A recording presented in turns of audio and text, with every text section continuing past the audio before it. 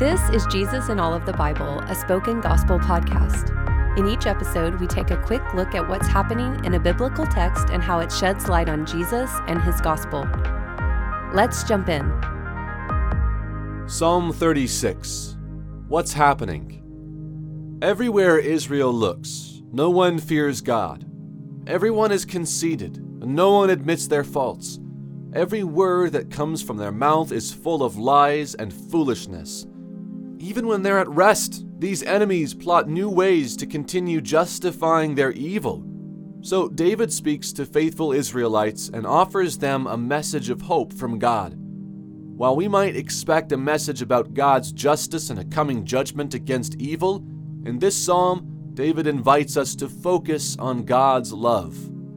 In a series of opposites, David praises that God's love reaches the heavens and his righteousness is grounded in the mountains. God's faithfulness stretches the skies. His justice is buried in the deep. Both men and animals experience his care and proclaim the pricelessness of God's love. And both rich and poor find safety in God's tender arms. Like a lavish host, God prepares a feast and pours out thirst-quenching drinks in the middle of the desert. In God's love, there are fountains of life and enlightenment to those who love him. God's life and light reveal to David both the love of God and the fall of the wicked.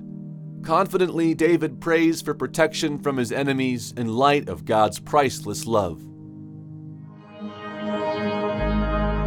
Where is the gospel? Whether in our politicians or our neighbors, it's easy to see people who are both prosperous and wicked. People who fear God are often rightly concerned when lying, conceited, and wicked people are seated in halls of power, especially when those same people refuse to sleep until their agenda is legislated. But for those who fear the Lord, our confidence is in God's priceless love demonstrated in Jesus. God is love. It was from love that Jesus was sent to save us. Jesus' whole ministry to lead and heal his harassed and helpless people was driven by love.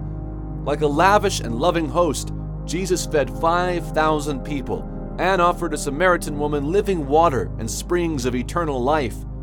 Jesus died because he loves us.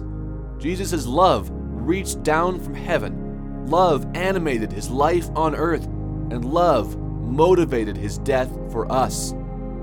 When Jesus returns to throw down evil and make all things new, it will be because of his love. That day will be like a wedding, where Jesus will tenderly wipe away our tears. And like a lavish and loving groom, Jesus will pour out rivers of living water so that we can delight in his love forever. If this loving God is for us, who can be against us? The Roman Empire and death could not hold our loving Savior. So, like David, we can always be confident that God's love will triumph over evil. Like David, when we trust Jesus, he will satisfy us with his thirst-quenching water no matter the desert we find ourselves in. See for yourself. May the Holy Spirit open your eyes to see the God who loves his people.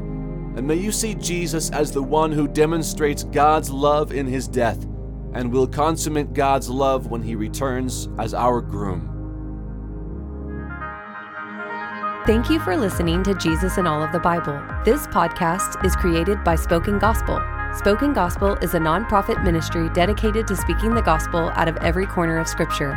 To learn more about our mission and to view all of our free resources, visit spokengospel.com.